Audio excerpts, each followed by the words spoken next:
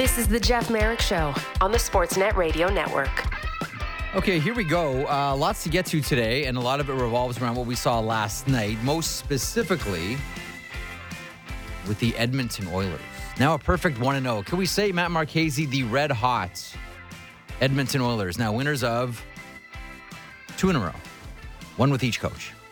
Yeah, no, sure. I mean, when you look around the league and all the parity, when you look on the right side of the standings column, it's a lot of like 1-1, 1-2. Yeah. There's not a lot of lengthy streaks going out there. But Rangers. Yeah, the Rangers are red hot. But, last night, I mean, Islanders jump out to that real quick lead. And I'm going. And you thought the same thing that we all thought. Oh, boy. Oh, man, here we go again. This has got 6-1 written all over it. This is a good look. We're going to get that one shot of Connor McDavid staring off into space with his chin strap undone, just wondering how this has all happened. But then Draisaitl went to work. Boy, did he ever. 4 points. You didn't like that cross-check on Horvat, did you? Did not. I'm all for, I don't like cross-checking to begin with. By the way, hang on, just pause for 1 second, just so all of our listeners/viewers know what we're talking about here. It was a cross-check from Draisaitl to Horvat. While he was on his knees. But it was on the back of his legs. Yeah, that's a dangerous spot. You could do some real damage behind there. Okay, Dr. Marchese. It just looked weird when you see cross-checks in the back of a guy's hockey pants. I just didn't like because of the nature of how dangerous it is around the knees. Yeah, it's a cross-check. Cross-checks are bad, but like those ones in the lower back, Jeff, like they give those out in men's leagues still. Okay, what's the matter with you guys? Let me ask you a question. Yes. You've been angry in hockey. We've all been angry in hockey. Oh, yeah. Okay, Lots. but there's like a certain level, you're like, okay, you know what? I'm not going to do this because of the punishment. Yeah. Now, for guys like you and me, this would be a lot of money.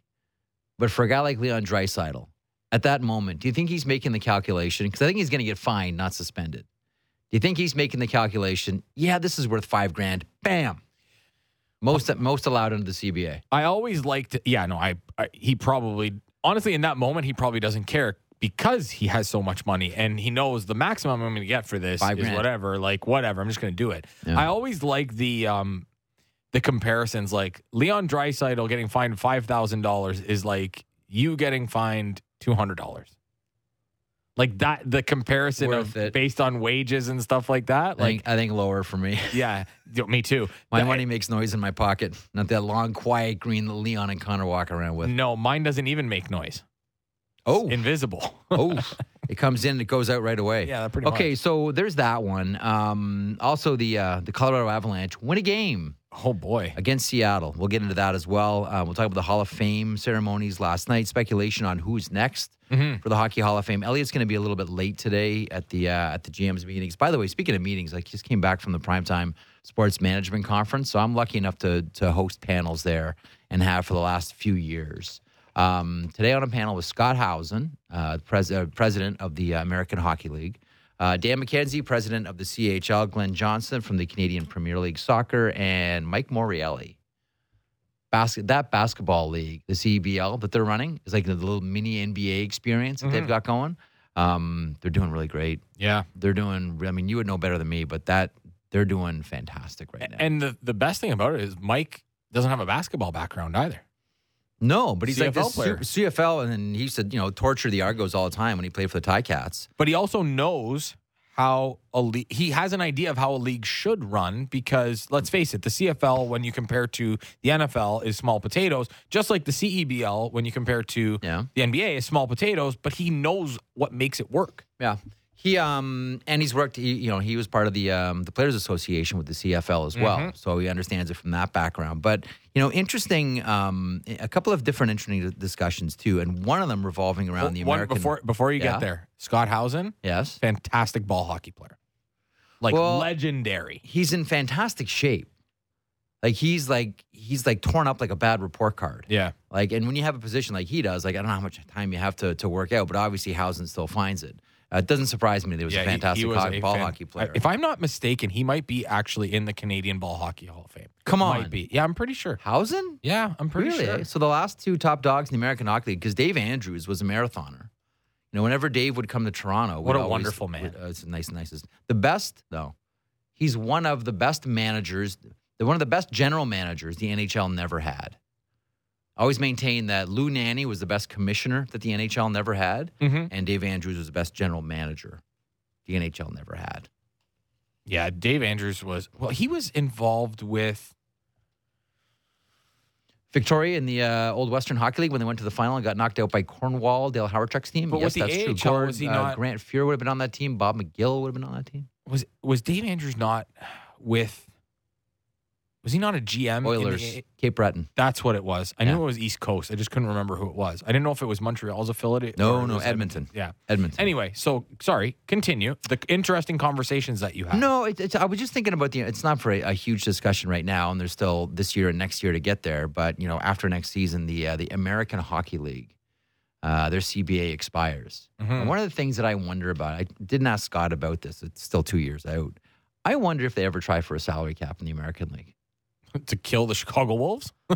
Listen, Chicago and Carolina are starting to play nice again now. Like, they're playing nice in the sandbox. Let's just see where this... It's amazing what happens when you're last in the division. Yeah. All of a sudden, you know what? Maybe we should just get some players in here. Yeah, some good ones, too. Just some players in here. Could use that goalie. What's his name again? No, but I honestly, I really do wonder. I really do wonder about that because there's no salary cap. Like, that would probably kill off a lot of, higher-end European players from coming, but I'm not so sure that that's of primary concern as much as it is developing young players for the NHL. Well, that's where your bread is kind of buttered right now at this point. If you're the AHL, isn't it? Like having those, we're gonna have Rich Peverly on. Look at what Logan Stankoven and Maverick Bork have done in with the Texas Stars. Yeah, great. Like those are the types of players that you want to come through your league. So maybe here's the other thing though too. If they're going to go to a salary cap league, there has to be a change in the agreement with the AHL and the NHL too, because there's got to be a business benefit for the AHL to do this from the standpoint of we need better younger players in here too. Those tweeners that are way too good for major junior hockey, but aren't necessarily good enough to play in the NHL, like Shane Wright last year. It was a little bit. You got 19-year-olds in the NHL or the American Hockey League. And I think that helps. It helps them develop. So to all those, because this was always the argument that I came back with. That's fine that you want this 19-year-old to play in the American Hockey League. What about the junior hockey operator that's developed that player to get to that spot, to say nothing of the player in that spot who's helping to develop other players? Like, it seems if you get to a certain threshold, then it's just, well, me. This is all about what I need now. This is all about what should be right for me. Savoy should play in the American Hockey League. Wright should play in the American Hockey League as a 19-year-old. Now, I will carve out one special place for it. Exceptional players. That's kind of what I mean. But I mean, if you're granted exceptional status, like the Michael Misas, to come in a year early, you should be allowed to leave a year early. And then does that open the door? So that would open the door for Shane players. Wright. That would open the door for Michael Misa. It's interesting. It's funny. We're going to have a tangent here, but there's a couple of NHL names attached here. So Jack Hughes of the New Jersey Devils was turned down for exceptional player by the OHL. And there is a thought.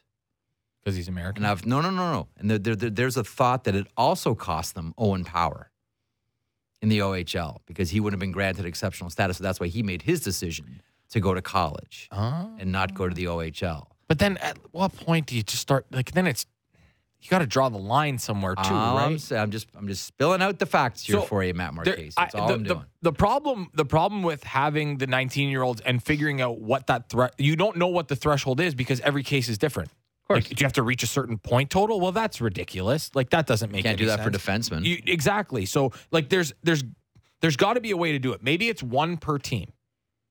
You are only allowed one, or you're allowed one every 2 years. So that it doesn't hurt. There's ways to play around with it. But I do agree. It would be interesting to see if the AHL would push for a salary cap because, there's some guys that are making some pretty decent coin in the AHL. But I'm sure the Players Association, headed by Larry Landon, would like to keep that. Thank you very much. Of course. And then it becomes how many of these guys that can make X in the AHL and still have NHL aspirations just say, you know what, I'm just going to go play in Europe because I can make more money. And I think they'd be fine with that. The players? No, I think a lot of the teams would. I think they want to get. Yeah, the teams sure would. They would. Let me get to the story here. And sure. The general manager's meeting wrapped up at noon Eastern, so we're going to sort of stand by here for Elliot. This is a surprising story for many and a surprising story for me. We'll see where it goes. This is off the BBC website. A man has been arrested on suspicion of manslaughter over the death of ice hockey player Adam Johnson, whose neck was cut during a match. Now, I have a really they hard don't time name the player, Mm-hmm. but Matt Petgrave was the player. We know, yeah. Nottingham Panthers player was injured by a skate in a match against Sheffield Steelers on October 28th. 29-year-old taken to hospital was pronounced dead. Police saying detectives arrested the suspect on Tuesday, adding that he remained in custody. Did you see the video? Unfortunately, I did, yeah. Did it look deliberate to you, or did it look like an accident? So, because this could have sweeping ramifications for hockey. Sure, it could. So my first thought when I watched it was, and you got to kind of watch it like slowly. I think he wants to use, like he gets kind of knocked off balance, and I think he wants to use his leg to slow down the player coming across the ice. The way his leg comes up, that's not I said this to a friend. It's not a natural movement in hockey, but what are natural movements in hockey when you're traveling at those speeds? Mm-hmm. There aren't any.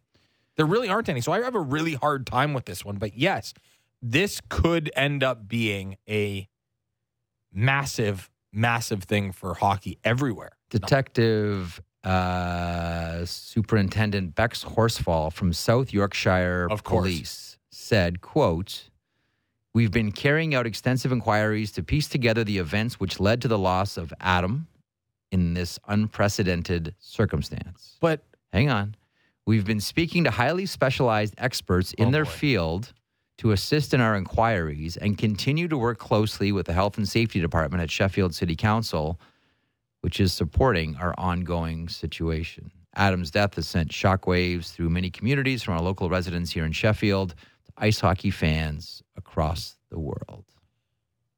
She urged members of the public to refrain from, quote, "comment and speculation which could hinder the police investigation." Okay, so who are these experts, and what information do you need to piece together? You just watch it. What I'm trying to figure out what I'm missing here.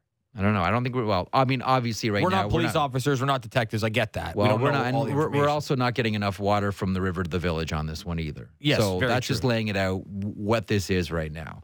Although the suspect is not named, Matt Petgrave was the player in question who caught Adam Johnson high. I can't imagine that it would be anybody else. But this is,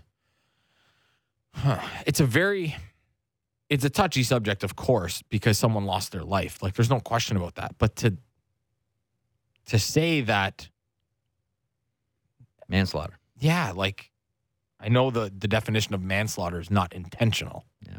But still, like, there are inherent risks when you do anything, especially playing hockey. This one you don't see, I get, all that often, but still. Yeah. One of the, and again, arrested on suspicion of manslaughter. We'll see where this one goes. Yeah, I would hope that I am skeptical. Cooler heads will prevail. Well, I mean, I'm skeptical. I mean, we'll see where the investigation goes. But to me, that wasn't a crime scene. No.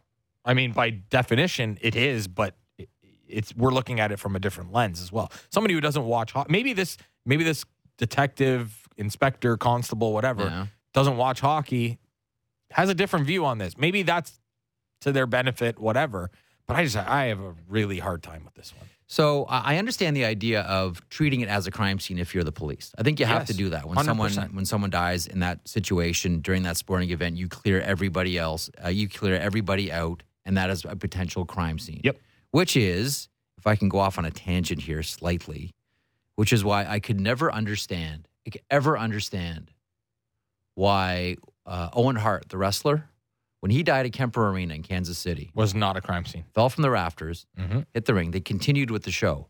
I can understand, because I think I know a thing or two about the old WWF/WWE. I can understand why, because the mantra is always the show must go on. Yeah. I can understand why the promoter, the agents that are putting the matches together, the wrestlers, Vince McMahon, all of them would want to go on with that night. But if you're the local police, how do you not shut it down right there and say, a man just fell from the rafters? How is that not a potential crime scene? 100%. Because everything's been messed with after that. Nothing is admissible in court. Yeah, and it's what does the WWE have jurisdiction over like the police and that? What are they, the mafia? Like, sorry, no, we got Hunter and Taker in the main event here. Yeah, no, I don't think so. And of all things, a casket match. I never thought of it like that. Crime scene. Yeah, 100%. 100%. Somebody passed away there. Like that is, that's a no-brainer. Okay, a couple of things here. By the way, what do you think of the Hall of Fame? Now, again, Bernice Carnegie is the bar. We look at the Hockey Hall of Fame, the Hall of Fame night, and we say, okay, let's hear the speeches. Let them rip. I thought that Caroline Ouellette was excellent. I thought that Pierre Lacroix's grandson, Max, was real good, too. I thought that was a nice touch. I think it was great. Loved it. Absolutely loved it. Because I feel like the expectation was it was going to be Eric. At least in my mind. Yeah. That was going to do it. But the fact that his grandson did it, like that's a totally different perspective, right? It's great. I know, not to get too personal, but like I had a great relationship with my grandfather. Mm-hmm. And so like to me, if you have that kind of a relationship, especially, he's going and getting stories from people and he has a different perspective on who his grandfather was. And in the process, he's probably learning more about his grandfather while doing this. So I thought that was a nice touch. And Mike Vernon cracked a couple jokes too. He was good. Although Willette with the, and I wrote it down, to me, the best line of the night. I mean, Caro is the best. If you haven't noticed, I'm quite French. That is a great line. She's awesome. She is, but she's great. She's fantastic. I think we have Paul Paduti coming on in a little while here. We do? Yeah, he's coming on in a little bit. Paul is a fascinating guy. I like Paul. So the creator of Paduti Point Share, PPS system, adjustedhockey.com. So what he does is he compiles all the stats based on not just the numbers themselves, but the era in which the players play to come up with a formula for who belongs in the Hockey Hall of Fame. Mm-hmm. Now, I was on yesterday with Ailish and Justin, and I was banging the drum for Lauren Chabot. How'd you know? Did you hear it? No, you've just I heard me go on about it so many different times. I just know this, but he should be. To be honest with you, Jeff, when you first brought it up, I was like, what the heck is Merrick talking about? He's in the Hall of Fame. No. That's what my first inclination was. No, sir. Because when you read books. No, sir. And you talk and you see the stats. Yep. And you see his success. Yep. You'd say, well, lots of guys have gotten in for less. The last time he played in the 20s and 30s. But As someone from the selection committee once told me, Jeff, that's wonderful. No one here saw him play. Like, there's no one here on our panel that are deciding on Lauren Chabot whether he played, who saw him play. And I always said to myself, I don't think you really need that for historical oversight. No, you don't. How about in baseball when they have the Veterans Committee? 100%. And they do that, and guys that they've never seen play get in? Like a guy like named like Old Shoe Johnson or something like that. I'm sure I don't know. Old Shoe Johnson's not in? I had to come up with, because you know how ridiculous those names are. Old Shoe. There's Pepperoni Fingers Johnson. Yeah, man, could that guy throw a slider? Old Hoss Radburn. Like, there are ridiculous names. Home Run Baker, the guy that led the majors in home runs, they called him Home Run Baker. I think he had 8. Yeah. That was Home Run Baker was his name. You got a favorite hockey nickname? We kind of talked about, what was the one, because Hockey Reference, you said put them up there. Yeah. I think I mentioned this, was it last week? Yeah. Bun Cook was my favorite. Yeah, I did like, oh my God, what was Alfie Pike? The Embalmer. Oh, the Embalmer. That was good. Yeah. Well, how about Eddie? Was Eddie good enough? And his nickname was Izzy? That's a good one. There was also Frankie Beaton. You remember Frankie Beaton? Frank Hardly Beaton. So Frankie Beaton, legendary tough guy from Nova Scotia, applied his trade mainly in the WHA. He went from Frankie, his nickname was Never to Seldom to Always. 3 nicknames. Yeah, those are pretty good. We have really, like, the hockey nicknames have really fallen off the cliff. Just add an EY. Yeah, see, they can't do that for mine because it ends in a vowel. Maddie. Yeah, pretty much. You'd just be Maddie. Yeah, And And what if your last name's Campbell? Oh, it's Soup for sure. But my nickname growing up was not Maddie. It was... What was it? Cheese. Cheese? Because people don't know how to say my last name. Oh, yeah, Marchese. Why is that so hard? Because they don't know that in Italian, the CH is actually a K sound. And they think that there's an extra E in there, which there is not. Yeah. So, hey, by the way. But that's a Marchese trait. Like, everybody's been called that. Just as an aside, for everyone watching on 360 right now, how often do you get confused with George Peros? So, you know what the other one... How many people say, hey, look, it's George Peros. I saw him in town. Yeah. What's Peros doing in town? No, some people have commented on Twitter. You went from looking like Drew Doughty to George Peros. So David and I were actually talking about this, producer David Siss. Chandler Stevenson is probably the new one. Yes. That's probably the new one. Although I could use a shave around the mustache, but yeah. No, I haven't gotten that very often. Yeah, people ask me, like, why do you do it? I'm like, because everybody remembers that guy in the mustache. They're becoming more popular. Yeah. But they are certainly less popular than they were in the 70s. I don't know that I could pull it off. You know what it is? It's really hard to pull off the mustache if it's not dark. That's true. Right? Because then it just kind of look like, even though it may be a thick mustache, or it's got to be red like Lanny McDonald's. Yeah, see, that's what I get a certain length, and it does turn red. I get red, and then it turns gray. Oh, my beard is very gray on the sides. It's okay. Salt and pepper. It's good. It's good look. So is my hair. You're dad now. It's okay. You're allowed. I know. But I've had gray hairs coming in since I was 18, buddy. Like, I lead a very stressful life, apparently. How about our boy John Davis last night? Yeah. You want to do that stat? Good pull. Great one. Jonathan Davis, shout out, West Coast Hockey. 11 goals scored last night in the 2 games. 11 different goal scorers. That can't happen very often, I would assume. Now, granted, it's only 2 games, but still, it's a pretty impressive feat. Like, the way Leon was playing last night, you're like, oh, he's going to score 2 for sure. Yeah. He only scored 1. So what did you make? I didn't even ask you about the game, really. We got off on various tangents. That was, I never know whether it's just, the bump you get from a new coach. We call that in the financial world the dead cat bounce. Which I don't understand because I don't think dead cats bounce. But anyway. You ever throw one out a window? No, I wouldn't do that to Next time you have a dead cat handy, throw it out the window, see if it bounces. That's where it comes from. My poor cat's at home right now going, don't you dare. I always wonder where phrases like that come from. Like, who would think like the dead cat bounce? Well, like, is there like a lot of people throwing dead cats out the window? Well, or there's multiple ways to skin a cat. Like, really? Is there? I don't know. I've never done it. Weird world, man. Donovan Bennett and I, we do the NFL show together. We were talking, and he used one. The bird in the hand is better than 2 in the bush. And I'm like, where does that come from? There's some where like the etymology makes a lot of sense. Like on the wagon. Never heard that one. When you're okay, yeah, okay, sure. When you're not drinking, on the wagon. On the wagon, yeah. You know that comes from? No. So before they would lead prisoners to meet their fate with the noose, they would stop off at a saloon to have one final drink, and then they would say, "All right, boys, get back on the wagon. Huh? You've had your last drink." It's very interesting. I wouldn't even give them the opportunity for the last drink, but that's just me. You know where you know where Mind Your P's and Q's comes from? Oh, I feel like I've heard this one. It's one of my favorites. It was at like a bar, a saloon or something that it came up, right? Yes. Oh. You're so there. Mind you're your pints and your... So when the saloon would be getting out of hand, be late at night, and the guys would be getting rowdy, the bartender would ring a bell and say, "Gentlemen, mind your pints and quarts." That's it. Yep. And that turned into mind your P's and Q's. That's pretty good. This is a hockey show. See the things that you learn on this show?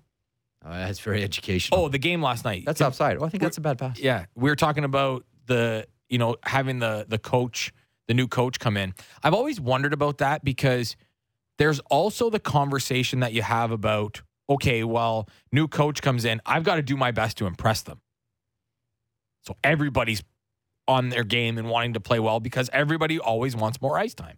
Yeah. And I think that's part of it because then once you get comfortable with the coach, it's like, I'm in his good graces. Yeah. Now I'm going to go back to, I'm going to play a good game 3 out of every 5.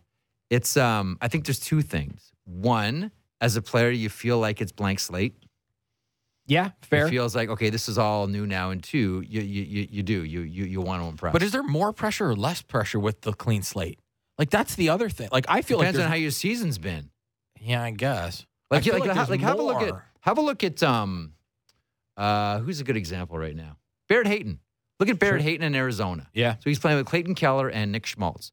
Clayton Keller has like 15 points. Nick Schmaltz has 13. Their center is Barrett Hayton. He has 2. And he was really good down the stretch last year, too. He was, too. Yeah. But it's like one of the weirdest things. Mm-hmm. Like normally your center would be like juicing all the points. Well, yeah. Nope. Everything usually flows through your center anyway. Nope. Their top center, by way of points, it ain't Bukestad. Yeah. Logan Cooley. Well, that's another one. See them in action tonight against Dallas, Matt Marchese. Yeah, we're going to do that one. Later on. Yeah. Arizona, I find, is so fascinating because they do feel like in some weird roundabout way that they're going to try. I mean, if things continue, they're going to try and buy. No, stop. Yeah, I do feel that way. You feel that way? Because they have 1,000 draft picks, Jeff. They can't I know use they them all. do. I know. Last time, that's the thing that I keep saying. Like, oh, look at Arizona. They got like 1 million draft picks the next few years. I keep saying that. I keep They only saying have to 50 everyone, contracts. you're only allowed 50 contracts. You could have all the picks of the world. You could have every pick in every draft the next 3 years. That's great. Scouts with contracts in hand. Came to watch the Chiefs. Oh, there was a turnoff, by the way. I thought of you because I was going to Lake Placid driving on Thursday, and there's a turnoff for one way you turn and you go to Lake Placid, and the other turn, Johnstown. Yeah, the old War Memorial. And I wanted Arena. to go see the dog. The dog, yes, in the middle of the park. I wanted to go see the dog. I don't know about you, but I have like things that I think we all have, like places you want to go, I just want to get a picture beside the dog. So I've got that one. The other one. Do you? I would like. No. I would like to. Oh, you've been? No, I've never been. Oh, okay. I would like to. The other one, Jeff, for me. Yeah. Weird one. Patterson, New Jersey. Why? Lou Costello statue. Oh my goodness. Really? Eh? Love it. I named my dog after him. Did you name your dog after? Yeah, Louie, who my daughter, who can now speak, calls Wee Wee. Oh, I love it. Mine was named after the Jetsons. Yeah. Astro. Yeah, I was a big Lou Costello fan growing up. Used to watch Abbott and Costello with my grandparents. Don't blame you.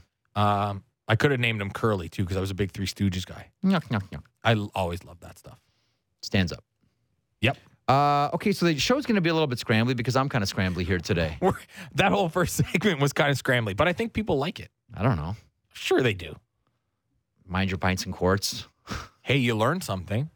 Oh, yeah. That's they also great. learned where the Lou Costello statue is in Patterson, New Jersey. If I'm not mistaken, that's where Hurricane Carter was also arrested. Ruben. I think so. Who used to live in Parkdale, Toronto. Yeah, I think that's. Used to see him. He used to wear a great cowboy hat. Because I lived in the west end of the city as well. We'd see Hurricane around every now and then. We'd go down Queen Street, maybe go pop into the Rhino Cadillac Lounge, and there'd be Ruben Hurricane Carter with a sweet hat.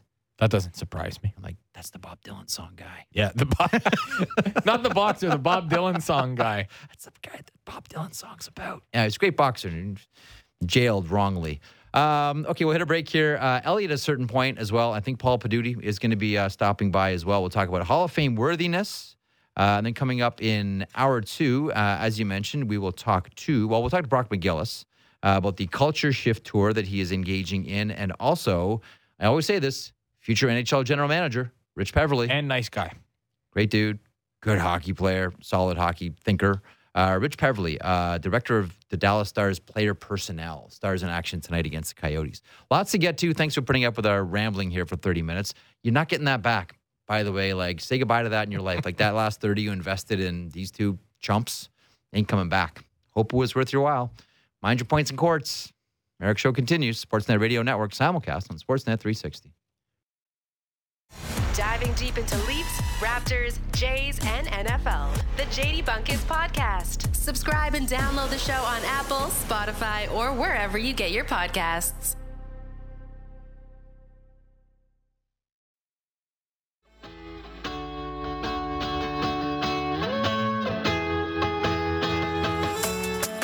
This is the Jeff Merrick Show on the Sportsnet Radio Network.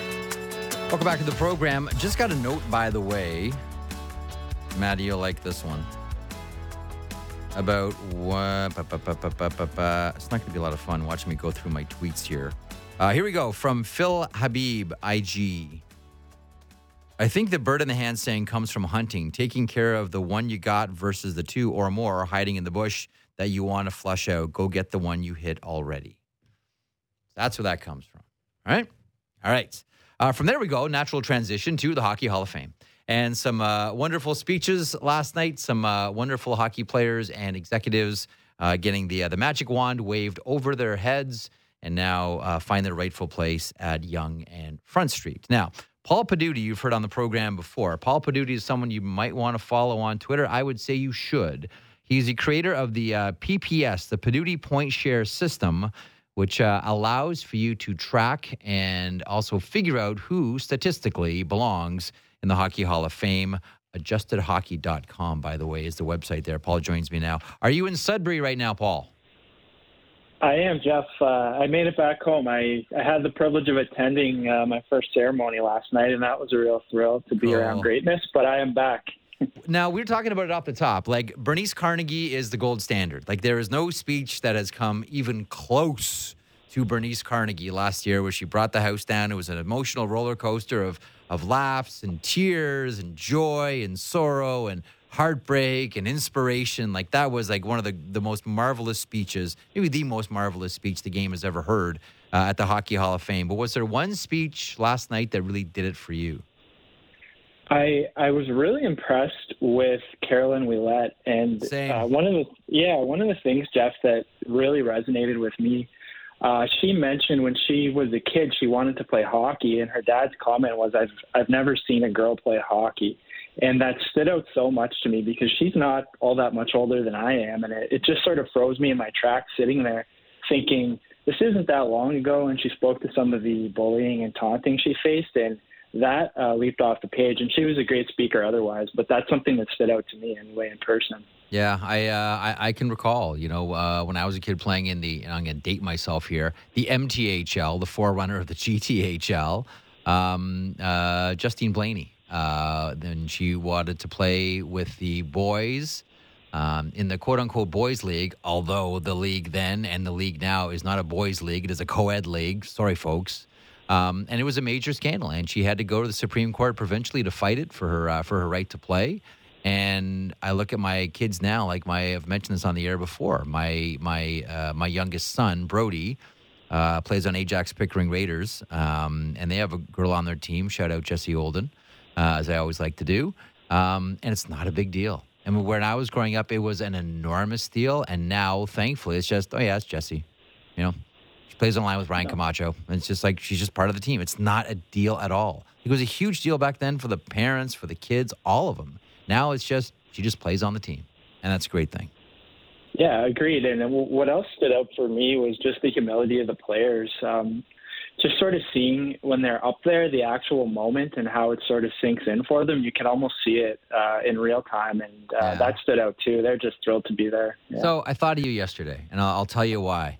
What goes through your mind when someone gets the nod for the Hockey Hall of Fame, and you run their stats through the PPS, the Paduti Point Share, and it comes up, should not qualify for the Hockey Hall of Fame?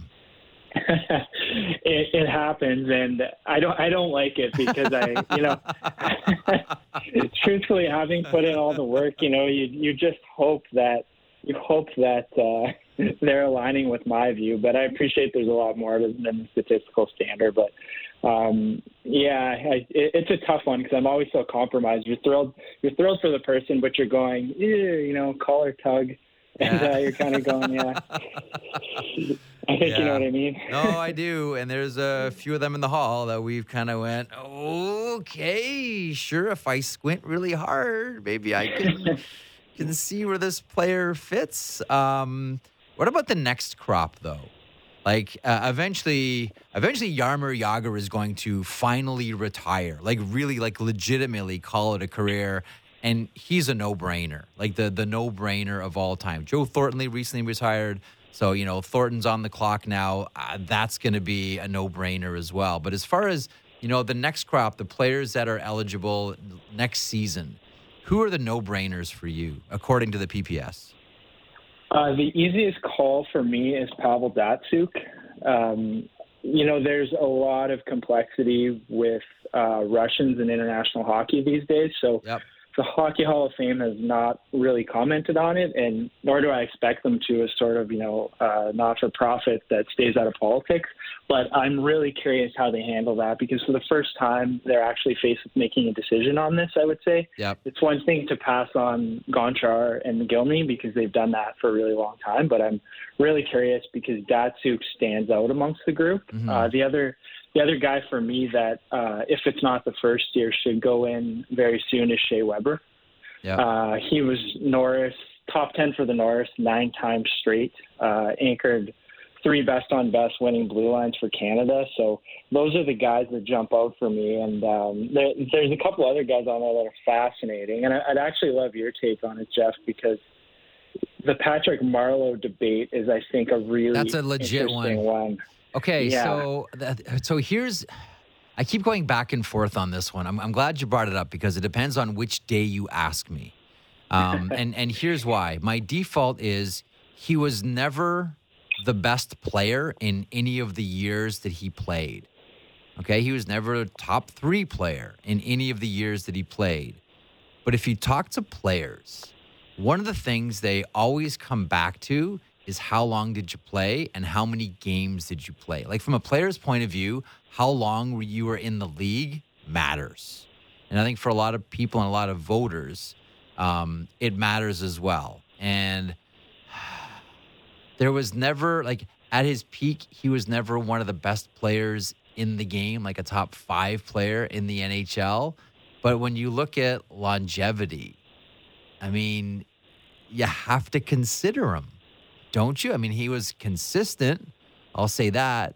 He never dominated a season, but he was a guy that every year when you were doing a hockey pool, you could pencil him in for X amount of points and he would hit it. To me, he gets in depending on how much you value longevity, and the players certainly do. Have you run the PPS on Marleau? Yeah, I mean, I have everyone in history, so I do, and it's actually, I kind of love the results because he's a couple points below the standard, and that's always how it sort of felt, and it's really what you assign to his games record, in my view. Does that push someone forward? But, I always come from things with a data angle, and he peaked in, I have the high noon system, which is like the world golf rankings. He peaks as the number 12 forward in the NHL, and that's the only season he was in the top 20. And I have such a hard time electing guys that, we're not talking about a top 5 or 10 player. He was rarely in the top 20, and that's different than, Pierre Turgeon, who people might say long career, big point totals, was he ever really great? But he was a top 20 forward for 11 years by my ranking, and Marleau was for 1. And that's a really big difference, and I'm really curious what they do with Marleau. Yeah, that'll be an intriguing one. And, your point about the Russian factor is an intriguing one as well, because no matter what happens, it's going to be a political decision, whether he goes in or he doesn't go in.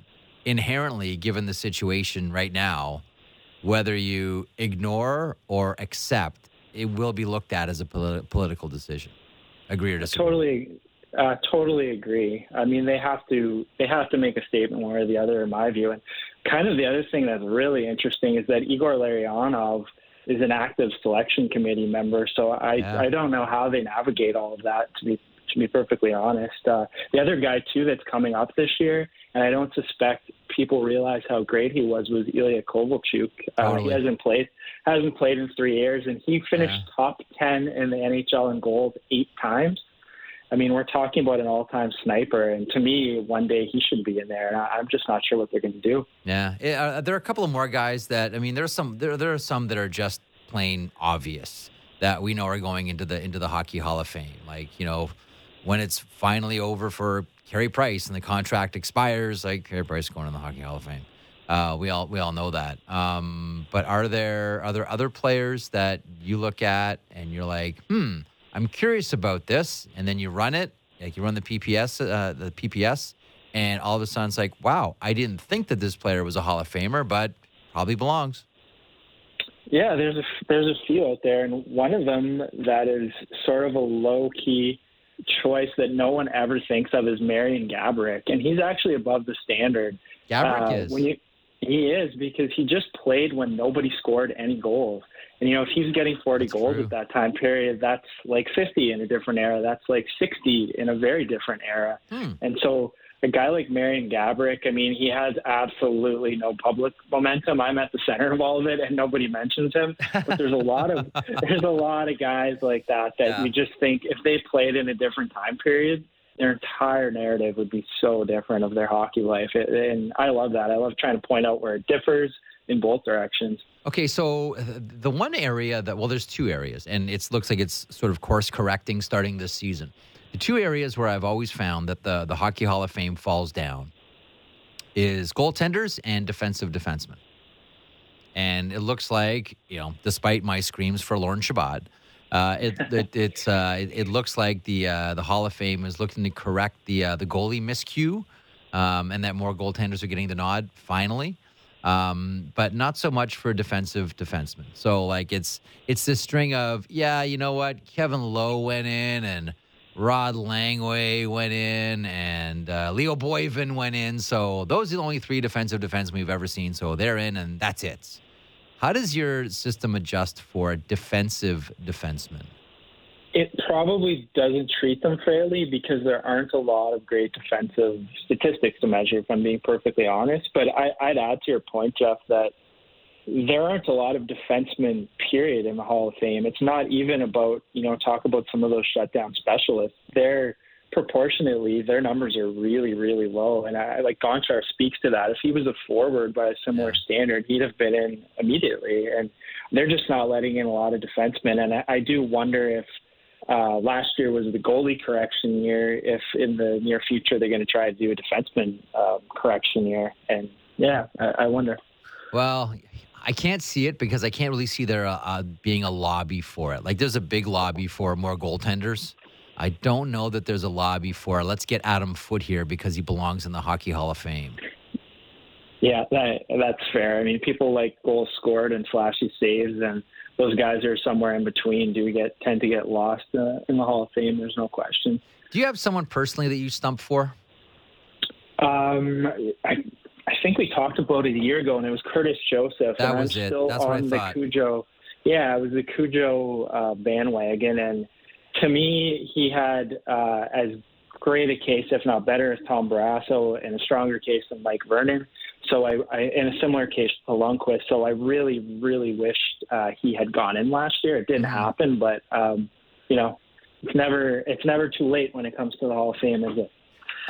No, it never is, unless your name is Lauren Chabot. So let's go here. I come back to Lauren Chabot again. So here's my other question, too. You mentioned, Willette last night and the great speech. I thought the line, if you haven't noticed, I'm quite French, which brought the house down, which was so fan. That's just Caro, right? She's fantastic and hilarious.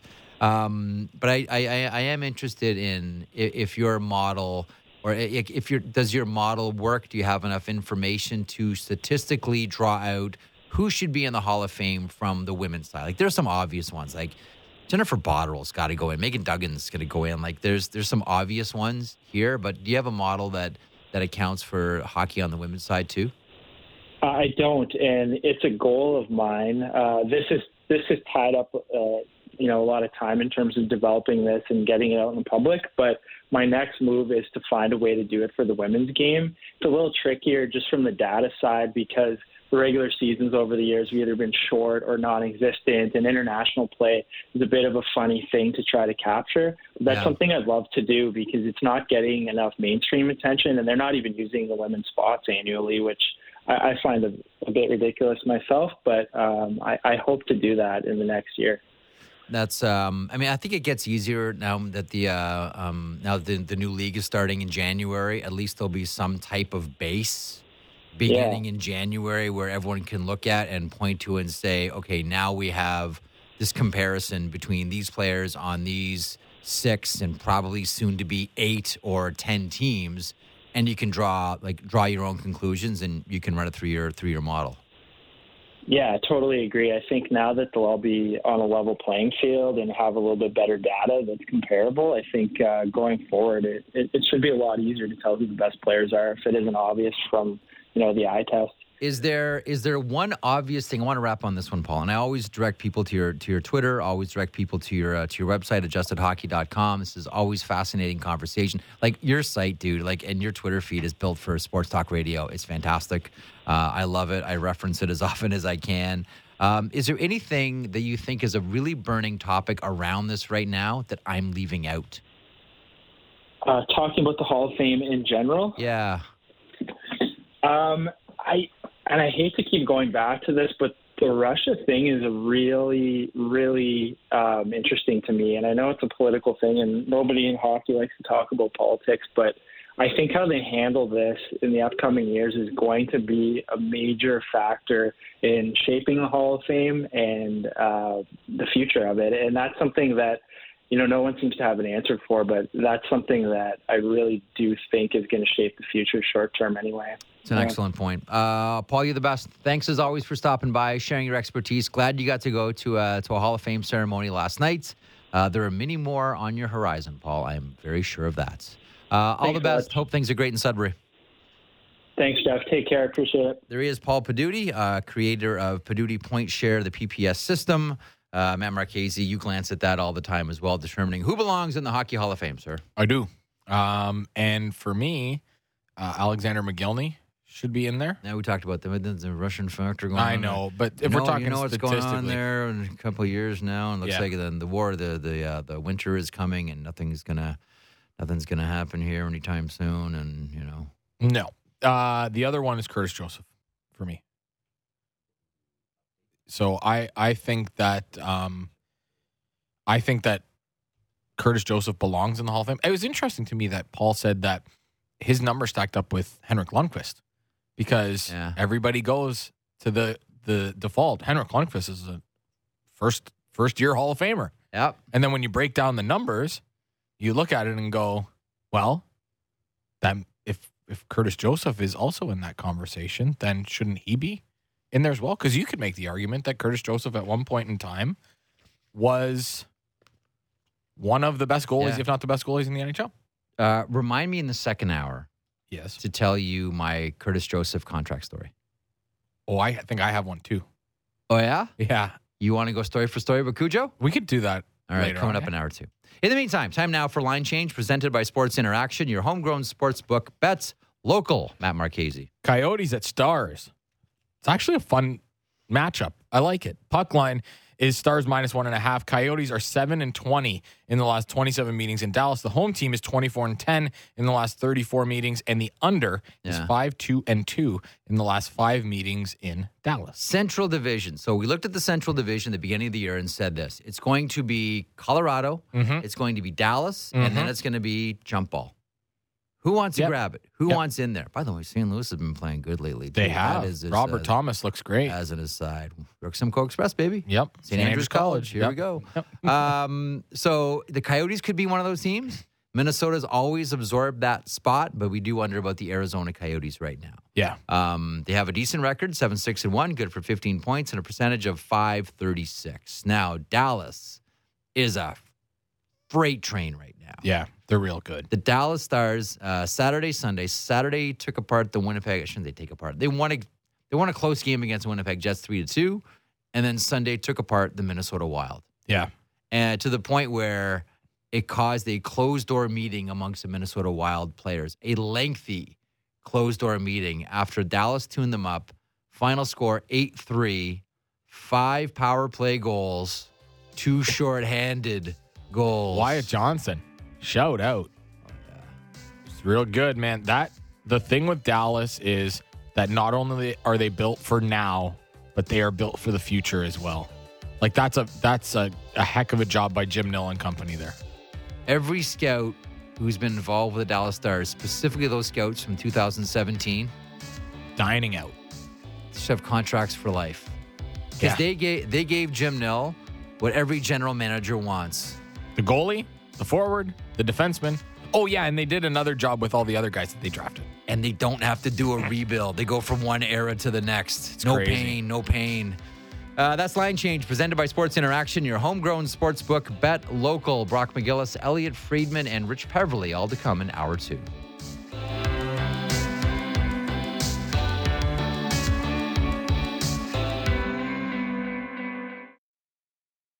Fresh views on everything in the National Football League. It's the Fan Checkdown with Matt Marchese and Donovan Bennett. Subscribe and download the show on Apple, Spotify, or wherever you get your podcasts.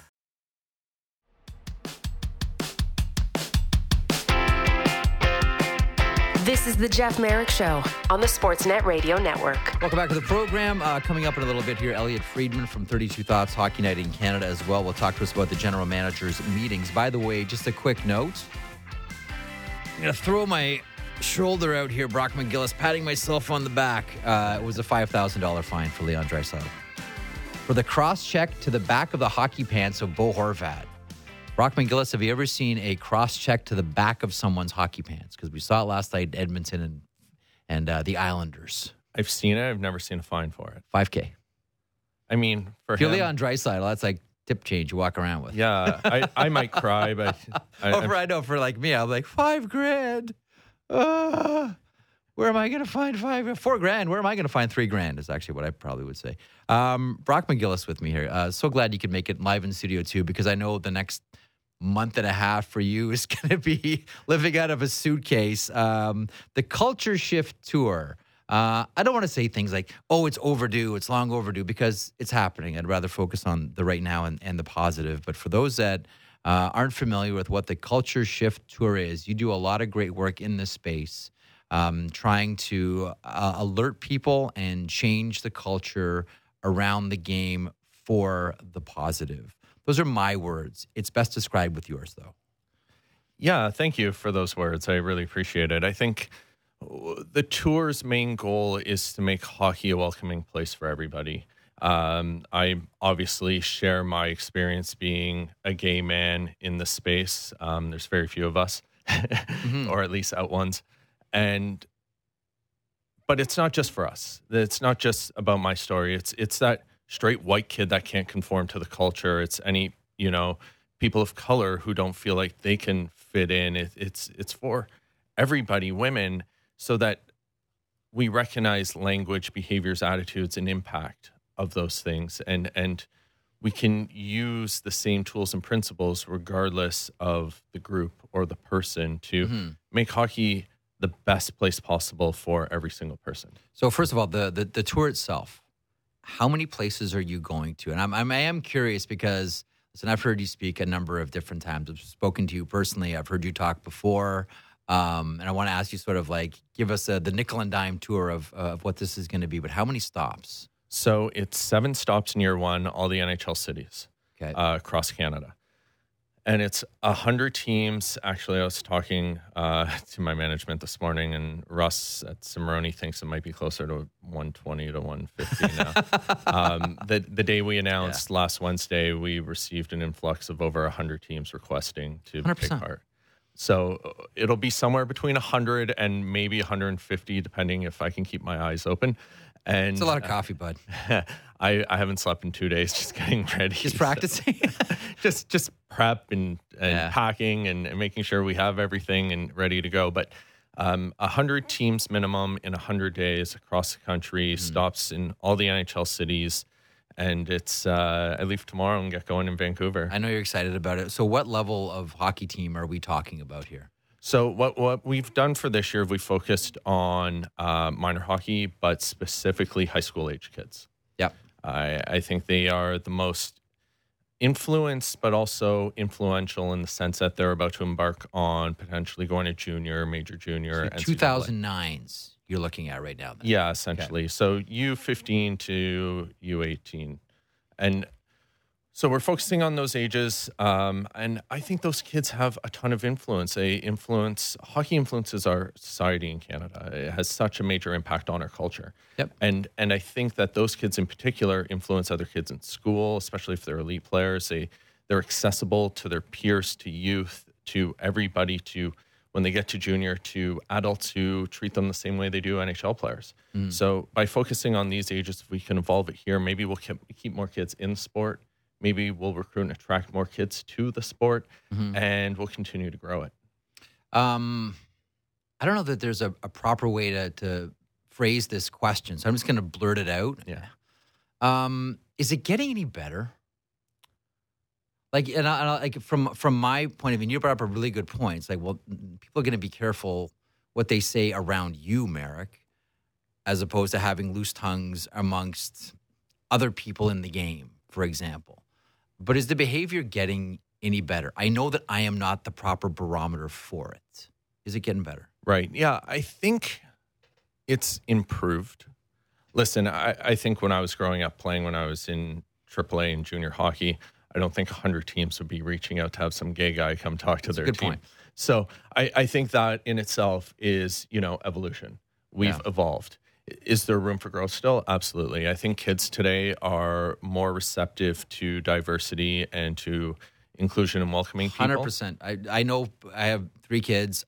1,000,000% agree. And I think it's because they're exposed to so much more, whether it's in school, on TV, through social media.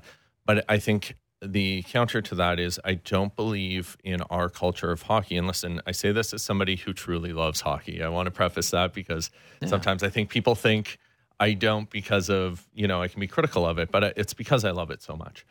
And because I've lived in it and I know the impact of some of the stuff. But I don't think the language and behaviors and attitudes within the culture in locker rooms, on the bus, on the ice, has evolved necessarily as quickly as the thoughts away from the rink. And I think we see that Hockey Canada released a study a year ago, I think it was, where they showed the penalized slurs. Yep. And I think 65 or 70% were homophobic slurs. So there's still a It's room. always been the default in this sport. That has been the default. If you're targeting somebody who is BIPOC, it's something racist. If you're, for everyone else, you put them down either by feminizing them or using a homophobic, and it's saying this slur, and it's saying that they're less than a man. And I think the goal is to make them realize that we're all equal. And that, and beyond that, by using that language, like I was a straight, and I am ashamed to admit this today, but I was a straight womanizing hockey bro. And now I'm the gay guy talking about being gay. My friends use that language. I use that language. And they all came to me after and apologized when I came out. And because they didn't realize that it was impacting me at night. Yeah. And I think a lot of these kids, if they realize impact, will evolve. And I've seen it myself. The pride tape issue, which the NHL doesn't like to frame as a pride tape issue. They'll frame it as, it wasn't just pride tape, it was also military appreciation tape. We wouldn't allow that either. Hockey Fights Cancer tape, we wouldn't allow that either. Listen, the NHL, they stepped on a rake. Like, they went looking for rakes and stepped on them and have course corrected since. I know that initially that hurt a lot of people, and rightfully so, and understandably so. How did you see that entire scenario play out from root to the fruit, from the stepping on the rake to, okay, our bad? What happened with pride tape? What's that? I said, what happened with pride tape? I'm just kidding. Oh. No, here's the thing. I wasn't critical of any players when they didn't wear a pride jersey. Frankly, I haven't seen a rainbow eradicate homophobia yet. I think it's, I believe in freedom of choice. I think those players last year have the right to choose not to wear it. I think that will come with criticism. You're a public figure who fans who, look up to you, celebrate you, whatever, pay to watch you play, that pays your salary. Yep. There's a right to be critical. I wasn't, because I think they have that right. I wish they made informed decisions, and I think that's on the PA and the league to do more humanizing and educating of such issues so that people recognize impact of decisions. In terms of the tape, I thought it was a misguided decision. No different than I thought the players had the right not to wear the jersey. I think players have the right to use tape to celebrate a community. Listen, we don't teach people how to engage in social issues. And everyone's afraid of putting their foot in their mouth and saying the wrong thing and trying to support a group and actually alienating them. So by having a simple gesture like tape, it allows people to show support. Dermot and a few of these guys who have been, Curtis Gabriel, dear friend of mine, was made it famous. Like, you know what I mean? And impacted a lot of people's lives, because then they felt like they had an ally in the sport and they went to him. Mm-hmm. And I think what I'm grateful for is they recognized the mistake and they went back to freedom of choice. And I think that's critical, as long as we give people the right to do it, not to do it. Some players won't. Yeah. Who cares? I would prefer that they don't if they aren't inclusive or supportive or welcoming, because I'm not a fan of faux inclusion. I want to know. I don't want to guess who doesn't want me there. I would prefer to know. Mm-hmm. And I think this allows that. And I think for the players who use it, it's a simple, easy tool for them. But I think it's also a testament to when we stop at performative stuff, when everything we're doing in the space is performative, we don't end up going beyond. And then when things start getting stripped away and we're seeing it in society in a sense, we take away the performative, we're left with nothing. So I hope at some point they get to the point where they're humanizing and educating their players. I hope the PA and the league get together on that. Mm-hmm. I would love to do it. I've done it with the Blackhawks. I've worked with MLSE with the Leafs. I've gone to Buffalo with Sabres prospects. And even this tour, being able to go out and do it. If we do the work, then I think we will teach people. And then if they want to use tape to celebrate the community or show support, they can do that. And if they don't, and choose not to, at least it's an informed decision. Mm-hmm. I can't say that I'm in touch with young hockey players other than my kids, right? And I got two boys that played 2010, 2012. But as far as younger hockey players who play, AAA at older levels, or not even AAA, AA, single A, and play junior hockey or maybe tier 2 or whatever level they play at, young kids even in the NHL, American League, ECHL, etc. What's the feedback like from them? It's pretty cool. It is, eh? Yeah. When the first time I realized these shifts could happen, and my goal is to create shift makers.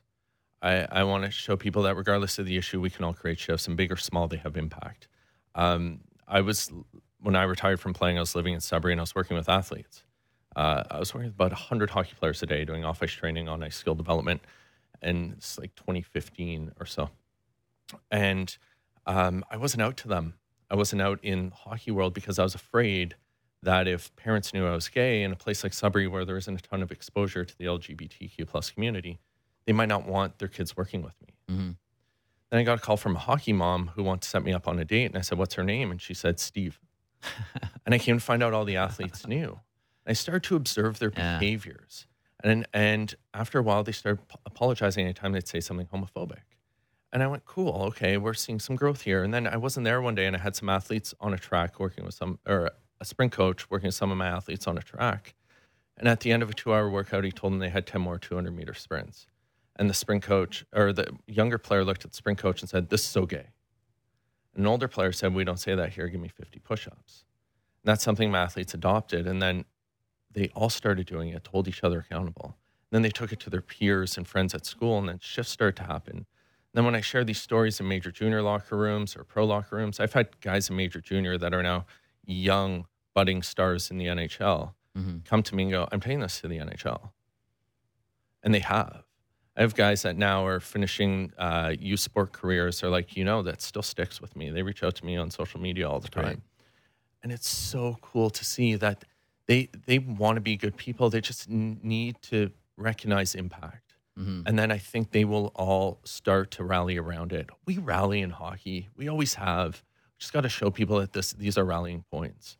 I don't know how to phrase this. I'll ham-fistedly say, specifically for hockey, because so few people want to jump outside of this comfort zone that everybody's doing this one thing, so we're just going to have the horse blinders on. We're just going to continue to do things the same way. But anytime you want to create change around a culture, someone needs to be the Neil Armstrong, right? And then Buzz Aldrin follows, and et cetera, et cetera, et cetera. But someone needs to be the Neil Armstrong. And I think one of the real Neil Armstrongs in all of this can be Luke Prokop, who is brave. And well, first of all, he's a really good hockey player. Second of all, he's a very brave hockey player, both on and off the ice. Do you have a thought or two on Luke Prokop? Luke's a special kid. I actually worked with Luke for months before he came out, and kind of guided him through the process, or was part of the group that guided him through the process, because I lived it. You know, what the media attention you're going to get, the people inundating you with, you know, that are struggling, that are going to hit you up in your DMs, and all these different things that you're going to go through, the emotional toll, the trauma you've gone through to this point, and that's all internalized. As a gay man, his struggle is inside. He's hiding it, right? So you got to deal with all of that first, because now you're becoming the face of something. And there's a lot that goes into that. And even met with his parents one time, and I said, listen, bring him to Toronto. He needs to go out. He needs to see what it's like to be gay in a city and be around other queer people, because, you know, when he's at home, he's hanging out with his hockey buddies. Yeah. So he's never really been immersed in that culture. And he came a few times, and we've had loads of fun and taken him out and shown him, you know, Church Street and all it has to offer. Yeah. And so has his agent now trying to maneuver a trade. Is that what you're saying? Trying to get him to Toronto? Is that what I'm picking up here? Well, I think Nashville has a pretty decent, you know, party spots and queer community. But he was so unfazed by all of it. And I found that pretty remarkable at, you know, 19 or 20 years old. And Luke's somebody, I talk to weekly still. Like, we have now a pretty unique, special bond that we'll carry for life. So as you embark on this tour, which will continue to grow, I'm sure, and the sponsor list is impressive. Like, these are heavyweights, Scotiabank, Canadian Tire, Air Canada. Like, these are significant entities in the corporate community. Give us the wrap. Like, if I'm a parent and I'm listening right now, or if I'm a coach and I'm listening right now, first of all, I'm probably saying to myself, I would like my son or daughter to be part of this. What are these young hockey players in for? Like, give us the Brock McGillis nickel tour here on what you're going to be presenting and how you're doing it. I'll give you the cliff notes, the skeleton. It's, in a sense, what I do is, first thing I do when I sit down is I ask them, I'm like, who here knows somebody who's part of the LGBTQ plus community? 90% of the hands go up in every single room I go into, whether it's a corporation, a high school, a hockey team, doesn't matter. And the second question is, who here has used homophobic language? And about 10% of the hands go up. And I'm like, you're either the most, progressive room I've ever been in my life, or we're all, not telling the truth. So I put my hand up. Yeah. Because people just be ashamed, though. Part of that too, right? Like, that's just shame. So I asked them after, why aren't we putting our hands up? And there's no judgment, because I want it to be a conversation. I want people who don't agree with me existing to have that conversation with me. It's important. So then from there, after we get through those two, I share the impact language and the culture kind of had on me. And after that, we go into, I share the story about the hockey players in Sudbury and how I saw shifts happening and some of the things that led me to coming out. After that, we get into becoming a shift maker. And I see 3 easy, tangible ways we can all become shift makers. No different than that kid who said, give me 50 push-ups in Sudbury. That had a ripple effect. That small thing that he didn't realize on a track in Sudbury, Ontario in 2015 had a ripple effect that's led me to sitting here with you right now. Big or small, these shifts have impact. And they have a ripple effect that we'll never see. That kid, by doing so and making me aware of what I could do, has helped save some kids' lives. And then we talk about shifts, easiest ways to humanize. Putting a face to issues makes it harder to then, use that language and not recognize impact. the environment we create, whether it's the locker rooms, whether it's our schools, regardless where it is, our corporate culture, et cetera, the way we act in there, the more welcoming it is, the better it's going to be for everyone, including the players who aren't LGBTQ+. And the third way is breaking down conformity. Like, I don't know about you, but everywhere I go, I can pick out a hockey player. They dress the same, they talk the same, they walk the same. I can do it. I was on with Blythe Academy one time. I was doing a session, and I could tell the hockey kids sitting down on a Zoom versus the other athletes. Yeah, they're the ones that have to get bigger pants because their butts are so big they don't fit into regular jeans. Right. Those are the hockey players. But even the way they sit, I can tell. I pick them out of a crowd always. And I think if we break down barriers to conformity, so I do a breakout after. I'm like, tell me something you typically wouldn't tell a teammate you enjoy. Because every team I've been on, they use an analogy like we're family or brothers or something like that. I've had NHL players tell me they like drawing. I've had tough guys stand up and say, I write poetry. We don't share this stuff, but it's a part of us. And then we get in the locker room and we conform to this culture. Yet if we share this stuff and we start embracing our differences, we're going to be less likely to judge somebody else for theirs. Mm-hmm. And the more you can bring your full self to the rink, the more productive you're going to be. And corporate culture has taught us that. Mm-hmm. So that's it. And then we break out for Q&A, and then I ask them some questions, how they think they can create shifts and get them to critically think. And we're going to do a pact amongst teams to find their own push-ups or something to hold each other accountable. Right. I've got about 2 minutes left with you here, and I am curious here because I host a radio show every day for 2 hours. For the last, going back to 1994, I've made my living and my career out of making sounds with my mouth. So I'm very sensitive to language that is used. And there have been times where I've been corrected on something that I didn't think was anything that turned out to be quite powerful. And I had naively no clue. Right. No, based on my upbringing, et cetera, the culture I grew up in, no clue, Brock. Is there something that you can share with us? One thing that we think may be, it's just something casual that is meaningless, which actually is really powerful and profound that we should really think about using. Again, because I might be oblivious to it. Someone listening at home in their car right now could be oblivious to something that they're saying casually that is loaded. My biggest thing is especially within this culture, we do this thing where we're like, if somebody doesn't completely conform, we're like, oh, they're a little different. They're a little different. And it's because they can't adhere to the norms fully. And to me, you might as well call them the gay guy.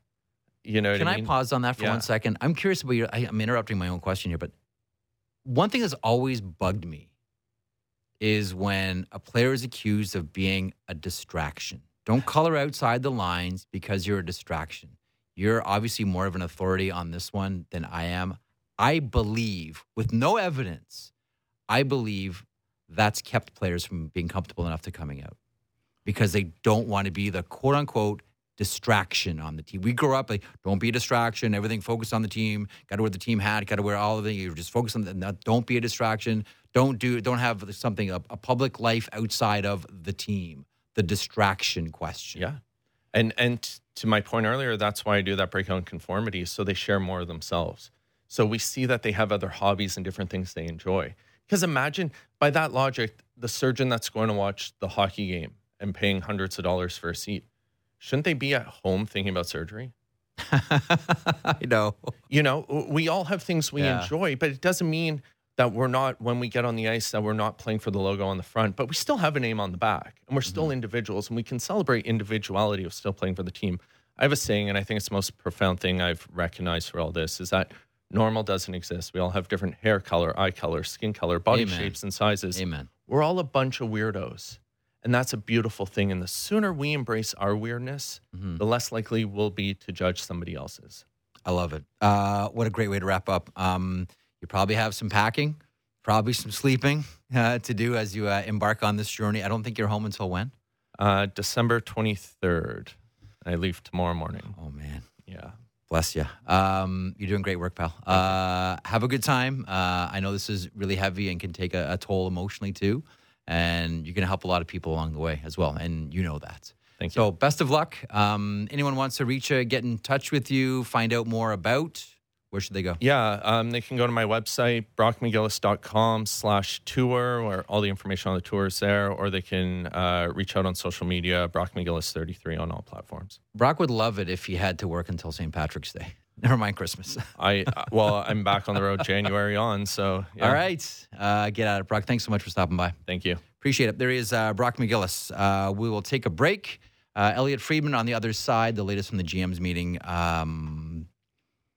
I would imagine cut-resistant technology might be right up around the top of that list. We'll find out. The show continues across the Sportsnet Radio Network, simulcast on Sportsnet 360 and on your favorite podcast platform.